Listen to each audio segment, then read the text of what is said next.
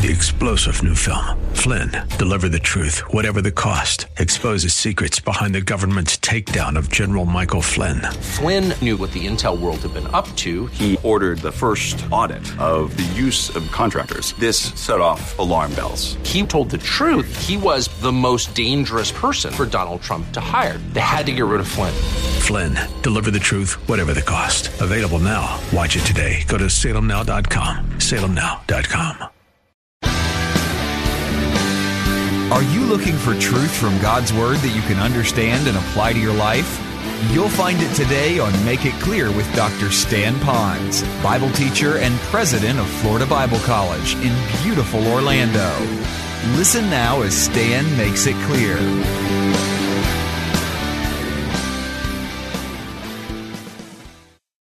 But to invite your family and friends. This being the week before, though, in the history of the church, we would refer to it as Palm Sunday. And for some of you that are maybe kind of outside the faith of Christianity and looking in the windows, you may hear a little bit about Palm Sunday. Some of the more higher churches might do that, and they talk about it. But that was a very significant time in the life of Christ. And I'm going to show you how that day and who Christ is really relevant to who we are today. And so I'm so excited about what I want to share with you. It has been part of my core values for most of my ministry. In fact, the sermon that I'm going to give to you now was the very first sermon that I preached here in your midst many years ago, but updated in the sense that after 11 years, the Lord has really taken the truths of these passages and principles and incubated them in my mind, in my heart, in my spirit, so that I can share them with you, not as old dusty bread that I took out of some cabinet, but out of something that has been resonating in my heart for so long. In fact, as a pastor, we often think of ourselves, if we were to give only one message, or if we were to give our last message, or a dead man's deathbed declaration, what would it be? If I could only leave you with one, it would be this very message that I'm giving to you now. Because I believe that once we own this in our own heart, we'll have not only a more accurate view of God, but that we will passionately love Him with all of our heart, soul, and mind, and we will love the people that He loves, because we should do that, and we'll love Him with such a way that we want to tell them about Christ and who He is and help them to do that with others. So I hope that today's message would have an impact on your life as good or greater than it has on my life as well. Well, for some of you that, again, are not certain about what was going on with Palm Sunday, it was the time where the Lord was coming into Jerusalem as they were beginning their Passover week. A lot of Jews were there, and the city was beginning to swell with thousands and tens of thousands, and some numbers even put it into the hundreds of thousands of people were coming. Not only Jews, but others that were going to kind of capitalize on the Jewish people being there when a big festival comes into town. And so Jesus now comes into town, and He's riding this colt, this donkey, and the people were just crying out unto Him, Hosanna. And really, that is the word deliverer, because they were looking to Him to maybe release them from all the problems they were having with the Roman government. So they were looking to Him to be either a political or maybe even a military leader. So please deliver us. But they really didn't know that Jesus Christ was far more than that He was God in the flesh, Jesus Christ. So as He came in, you would think that while they're celebrating, Jesus would be high-fiving people like they do after a big ball game. But actually in Scripture it said He was weeping. And He was really weeping because He knew what the people were doing because He was God, but at the same time, He knew that they really didn't know who He was. And so in my own mind, and I trust it's not a critical mind, but I'm thinking how many people today are actually kind of worshiping a Christ that they have devised in their own mind, but it's not the Christ of the Bible, and that Jesus might be weeping over a lot of so-called Christians that are doing that, and of course a lot of those that are outside the faith. And so while today we'll give you some theology, and that's a word that's called the study of God, I also want you to know that it's not going to be dead orthodoxy. I'm praying that it'll really be something that you can apply to your life. So while we look to Christ, and yes, He is the deliverer, He is the Savior, He is the Lord, but that we really know a little bit more about who He is and what He really means to us, especially those of you who might be going through some real challenges in your life, whether you're a believer or not. I have the opportunity to speak around the country and now a little bit more around the world, and I'm very humbled by that. I enjoy traveling, but I enjoy going places where I can share the message of truth. And when you travel on a plane, maybe you've done that as well, because we live on an island, so to get anywhere, you have to fly there, maybe take a boat, but most of the time you fly there. I remember one flight that I took, I was sitting there, it was stormy and rainy outside, and And the person next to me, you could see, was visibly shaken by this weather to want to know, are we going to be able to ever get off the ground, and will we have a safe liftoff and all of that? Maybe a first-time flyer. And while they were there clenching their handles on their seat as we were beginning to be cleared for takeoff and taxiing down the runway, I know they were very afraid. And so I leaned over to them and I said to them, Carol, are you afraid of... No, I didn't say that. It's my wife. I said, are you a little timid about going? And she said, I don't know. Are we really going to be okay? And I simply said, like many of you know as well, I said, if this is your first time flying, I assure you that in just a few moments, maybe a couple minutes, we're going to be well beyond and above all of this bad weather, and it's going to be brilliantly sunlight outside, and it's going to stream through these windows that they're going to be asking to pull down the shades. And they looked at me like I was crazy. But I didn't have to validate that fact. I just had to wait. And sure enough, after a few moments and then a few minutes, we've been climbed up out of those clouds. And sure enough, the brilliant sunshine was just basking through those windows, and they were pulling down the shades. And that reminded me of how many people sometimes get our eyes looking on all the problems that we're having in our life, but we forget that even amidst all of these problems, that above those problems, these earthly issues that we go through, the Lord is still sun shining on us. S-O-N, sun shining on us. And so today, I don't want you to just to kind of think that He's up there. I want you to experience the warmth of His love for you. Yes, God is a balanced God. He will love you. He will also judge. There is a condemnation. But in the middle of all of that is His righteousness, which He knows just what to do righteously to the person that needs to have that done. And so right now, I want you to know of God's great love. So if I use the term, the attributes of God, some of you might want to know, what do you mean by an attribute of God? Well, just take the word attribute. What do you attribute? Well, these are character traits, the eternal, that are attributed to God because that's His character. So these would be the description of God, of who He is, that's eternal, and how that relates to you. Perhaps another way to look at it would be this. The way God is described as an attribute could be described like a diamond, and I think you could see kind of a diamond. Most of you know that there are facets of a diamond. A facet is kind of a side of a chipped diamond, which means that when the sun glistens off of it, it'll kind of sparkle, and that's what makes diamonds sparkle, the facets, the sides of it. Well, His attributes would be, an attribute is one facet of that diamond. There are many facets, many attributes, but one God, and all of it shines on us. So He is all of one attribute, but He's not just one attribute, He's many of them, which will let you know who God is. Now, for those of you that are even outside the faith, this is good for you to know so that you'll know a little bit about why Christians are so passionate about God and are so willing to trust Him during the times that there are storms, believing that His light is still shining on them. And so I would like you to know that. So this morning, I'd like you to open your Bibles, if you have them with you, to Psalm 139. If you don't have a Bible, there's some Bibles that are in the chair racks in front of you, so just reach under there and pull one out. If not, most of the verses will be up on the screen, and then you also have it in your little worship folder in front of you. If you have an electronic gadget in front of you, you can find it. I would do that. You can follow along with me. But we're going to go through Psalm 139.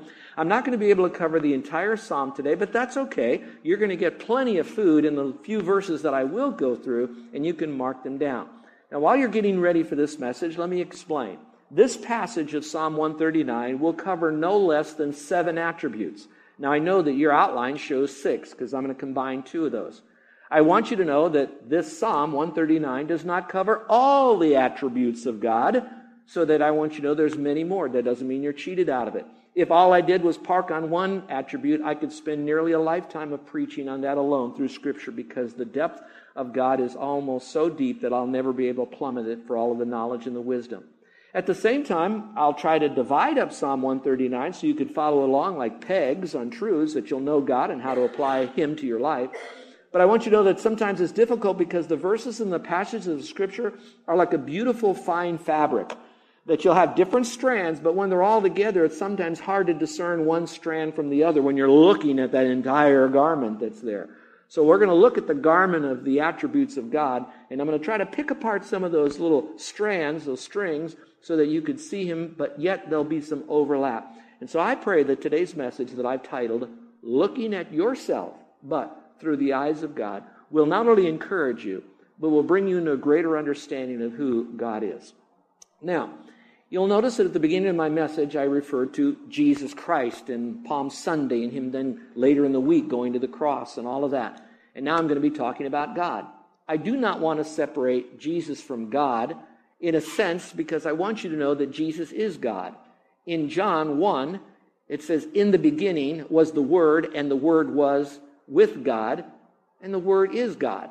Then in verse 14 it says, and we behold the Word, and that Word dwelt among us like flesh. And so again, the Word is God, Jesus is God is God, and they're all the same. So while we're going to refer to God in Psalm 139, I want you to know it is not a leap to mention that Jesus is God. I'm talking about the same entity, but this time, not just God in the flesh, Jesus on earth, but God. They're all one. So this would be also, this is how Jesus is to you.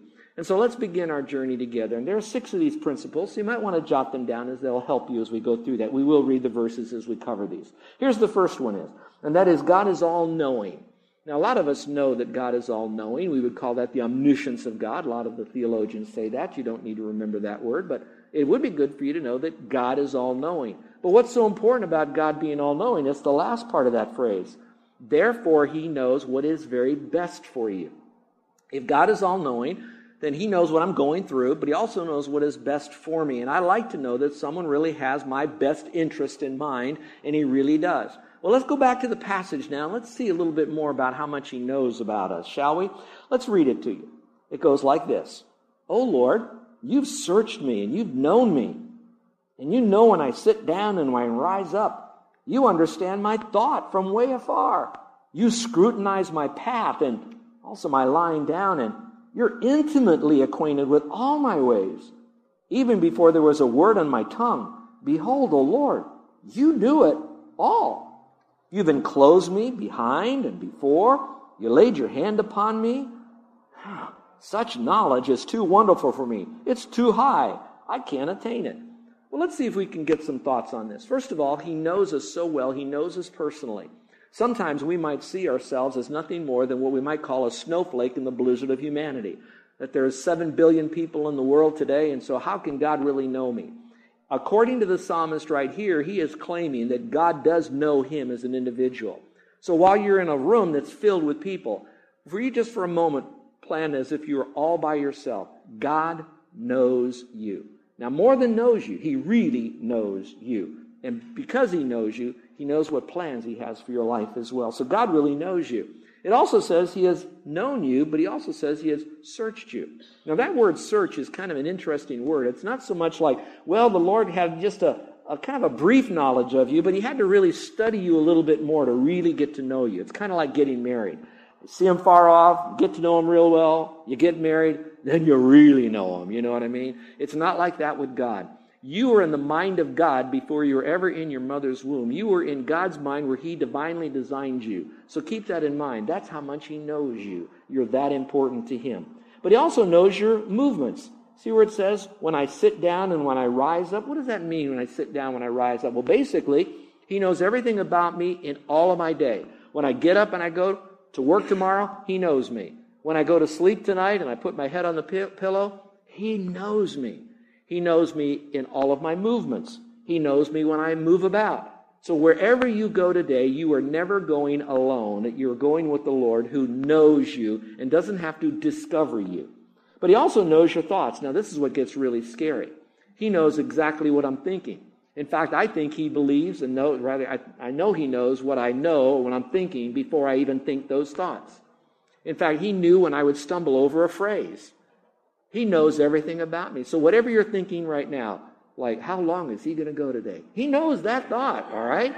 So I want you to know he knows everything about us, all the thoughts that we have, which would be the good thoughts, the pleasant thoughts, the blessing thoughts, but also the morally impure thoughts that we have. He knows the thoughts that we have in our mind. So when I sit down, when I move about, he says he knows my thoughts. He knows them before I make them. But also that means he knows my motives too. But he also knows my actions. It sounds similar to what we've already said, but it's more than that. Go back to the passage. It says, you scrutinize my path and my lying down and are intimately acquainted with all of my ways. That means he knows me in the morning, he knows me at night, knows me during the day, he knows my actions, he knows what I do, what I don't do, he knows how I think. So every place that I go, he knows. Every action that I take.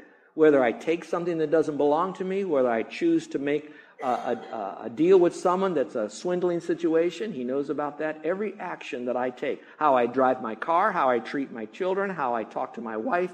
He knows every deed that I do, even before I do them. He knows my thoughts. He knows my motives. He knows my actions. Now, while for some of you, you might want to run from a God like that, the only purpose of us knowing that God is such a God like that is not so much that we would run from Him, that we would run to Him. We would run to Him because of how much He loves us, and He wants to forgive us and change us from the inside out. So He knows my actions, but He also knows my words. It says that all the words that He knows that I'm speaking. I get a little thinking about that, because how many of us use words that are caustic with other people, sarcasm with other people, words that are not truthful to other people? Profanity. How many of us still take the Lord's name in vain? Or perhaps how many of us will use a euphemism for God as well? He knows all of the words that we say. But He also knows all the good words that we share. A word of encouragement, a word of truth, a word of comfort. Perhaps even the word of the simple message of salvation by faith alone in Christ. Will you take a stand for the Lord? He knows every one of our words. Now, I also like the last part. It says, He has always known me. Look at the verse. It says, He enclosed me behind and before. In the Hebrew, that's like a word, like a hem, like when you hem up a garment. I'm glad this shirt has a hem on it right now, because it's not frazzled at the end. It kind of holds it together here. And so the Lord says, I know everything about you, and I can hem you in from past and present. Then it says He laid His hand upon me. Watch what I do with my Bible. Can you see way in the back up here? I'll try to hold it up high for you. When I do this, I'm touching my Bible. When I do this with my hand, I'm laying my hand on my Bible. When I touch something, generally a touch is I come and I go. That's a touch. Now, I know there's some old gospel song, He touched me, oh, He touched me. I like that song, and He does touch me. That means He came to my life, and He got my attention. He touched me. Sometimes when Kira wants to get my attention, she'll poke me, all right? So she touches me, and it gets my attention. But in this verse, it's more than that. It's not just He gets my attention. It means He lays His hand upon me. That means He cares for everything that I do and I'm going through. He never leaves me. Can you imagine having, quote, the hand of God on your life? The hand of a loving God. In fact, take all these points that I'm going to give to you today, wrap them all up into one, and then put it into a glove, and then that glove will be His hand on you. Every bit of His attributes. That hand of God is on you and me. So whatever you go through, I want you to know, no matter how challenging that is, God knows about it ahead of time. He knows that there's purpose in it here, and that there's purpose for you even in eternity with all that you're going through. Now, when I give you this, some of you are saying, man, I don't understand. How does that fit with this, and how does that fit with that? I just don't get this. Well, can I tell you something? You're in good company. One reason, sometimes I struggle with this too. I don't know everything about God's knowability in my life. I don't know how can God know everything about me and at the same time know everything about you and at the same time know everything about 7 billion people in the world. I don't know that. But we're also in better company because the psalmist who wrote this is David. And what's so cool is when David wrote this dilemma that he couldn't even understand this, God allowed that to be put into Scripture so that we then can identify with David who couldn't understand that. And God said, see, David can't understand me. It's okay. I put it in Scripture. You're not failing your course on theology if you don't know everything about God's knowability of you and me. If I knew everything there was about God, that means that I invented God. I was the creator of God. Now, that ought to be scary for every one of us, don't you think? And so I don't have a problem with God knowing so much that I can't know that about Him. Look at the verse. It goes on to say, such knowledge, what we've just learned about Him, is too wonderful for me. Now, let's pause for a moment. That word wonderful, do you know what that means? Look up here. Wonderful really means full of wonder. I am so full of wonder that it doesn't scare me that God knows so much about me. I'm in full of awe over that about God. So don't let this truth about God knowing your thoughts, knowing where you work, what you do, what you say, all the things about you that God knows because He, quote, created you in His mind before you were ever then placed in your mother's womb. Don't let that scare you. Let that make you be full of wonder. So when Christ is now coming historically into your life, I want you to see Him coming as the real God who loves you so much. But it goes on to say, it's so high, I can't attain to it. That means you can plummet the depths of Scripture and you can separate yourself and become a so-called monk, and even then you would never know all there is about God. Yes, we should continue to seek knowledge of God, but at the same time, we'll never get to the end of it. It's almost like, can you ever get to the end of the internet? You can't, but that's all right. I have God. Well, let's go to the second truth here about his attributes. So, since God is all-knowing, and he knows what's best for me, and I have to believe that, that means that there are good things that are planned for me, whether it's in this life or next. The second one is God is always present and faithful. These are the two attributes of God that I'm kind of putting together now. God is always present and faithful to me. And the next phrase is, as he was to everyone in the Bible. In a sense, no matter what a Bible character went through, God never really abandoned them. Now, that person may have abandoned God in their thought, talk, and walk, but that doesn't mean that God ever lost them or they ever got away from the Lord. The Lord was saying, where are you? You know, God knew where they were. Even in the garden when he said, where are you? He knew. He wanted them to come out from hiding on their very own. And you parents, have you ever played hide and seek? You know what the kids are. Where are you? Oh, I'm hiding over here. They can't see me. And you're looking down on them right there, all right? God knows everything. But now, besides all of that, he is always present with you. Look at this passage. It is just rich with the presence of God. It goes on to say, the writer, he says, where can I go from your Spirit? Interesting now. God the Father, God the Son, God the Holy Spirit. Where can I go from the Trinity? Where can I go from the divinity? Where can I go from the deity? Or where can I flee from your presence? That means how far away can I run when God's not there? Where can I go? If I ascend to heaven, well, you're there. If I make my bed in Sheol, whether it's hell or the grave, it doesn't really matter, because for David here, we know he didn't go to hell, but he said, if I could do that, behold, you're there, in a sense that God knows everything where everybody's at. Then it says, if I take the wings of the dawn and if I dwell in the remotest part of the sea. I just read an article last night about a couple of people, a crew actually, that left in January to go across from South America to find out where the Polynesian people would maybe travel. Now, this wasn't our own little voyaging canoe. This was another group that was trying to do this.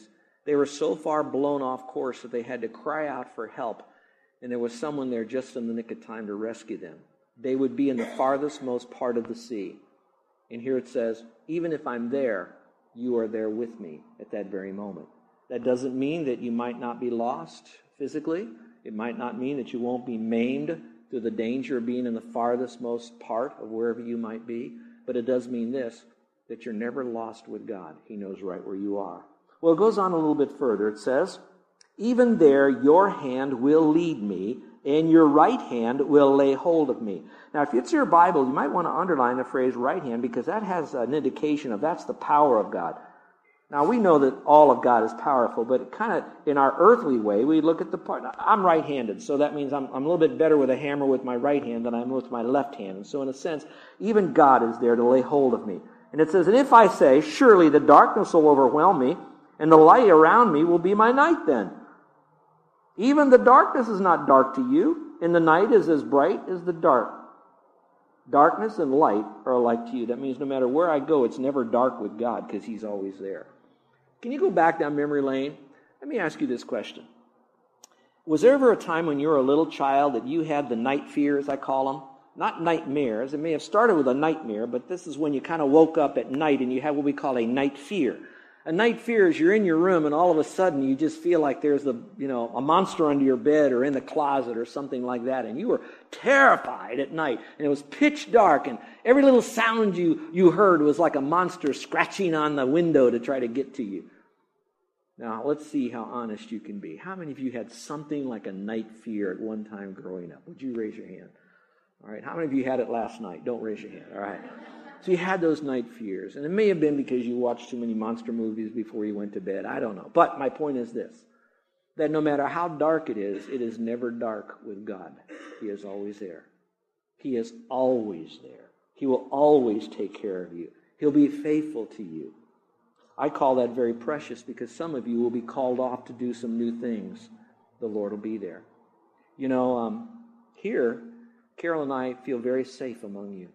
We are very much loved by all of you. Some of you know us more and know us better, so you know how to reach out in your love for us that scratches us where we love itch kind of thing. Some of you not so much, but we never feel your anger or your whatever against us. But when we do leave here, we don't have a date, we don't know when that'll be yet, but when we do leave here, we're going to be going to a whole new culture. We will be going to a whole new people group, a whole new kind of system, a whole new way of doing life out there. It's going to be scary. We'll be in a new house. I know where there's some little pukas in our house, but I don't know all of them in the new house. I don't know what our neighbors are like. I've only talked to one. I don't know any of that. But I know this. Where God guides, God provides. I know that no matter what it looks like there, the presence of God will be there with us. Watch this. As much as He is here right now while I'm speaking to you. And His faithfulness will be just as faithful there. You're listening to Make It Clear with the teaching of Dr. Stan Ponz, founder of Make It Clear Ministries and president of Florida Bible College in beautiful Orlando, Florida. Make It Clear is dedicated to taking the Word of God with clarity into every person's world. It is the support of listeners like you who make the ministry of Make It Clear possible. You can provide your tax-deductible gift to Make It Clear online by going to makeitclear.org. Or you can mail your gift to Make It Clear, P.O. Box 607901, Orlando, Florida, 32860. Thank you for helping us make it clear. If you would like to have Dr. Ponz speak at your church or event, please send us an email at tellmemore@makeitclear.org. Thank you, and remember to make it clear.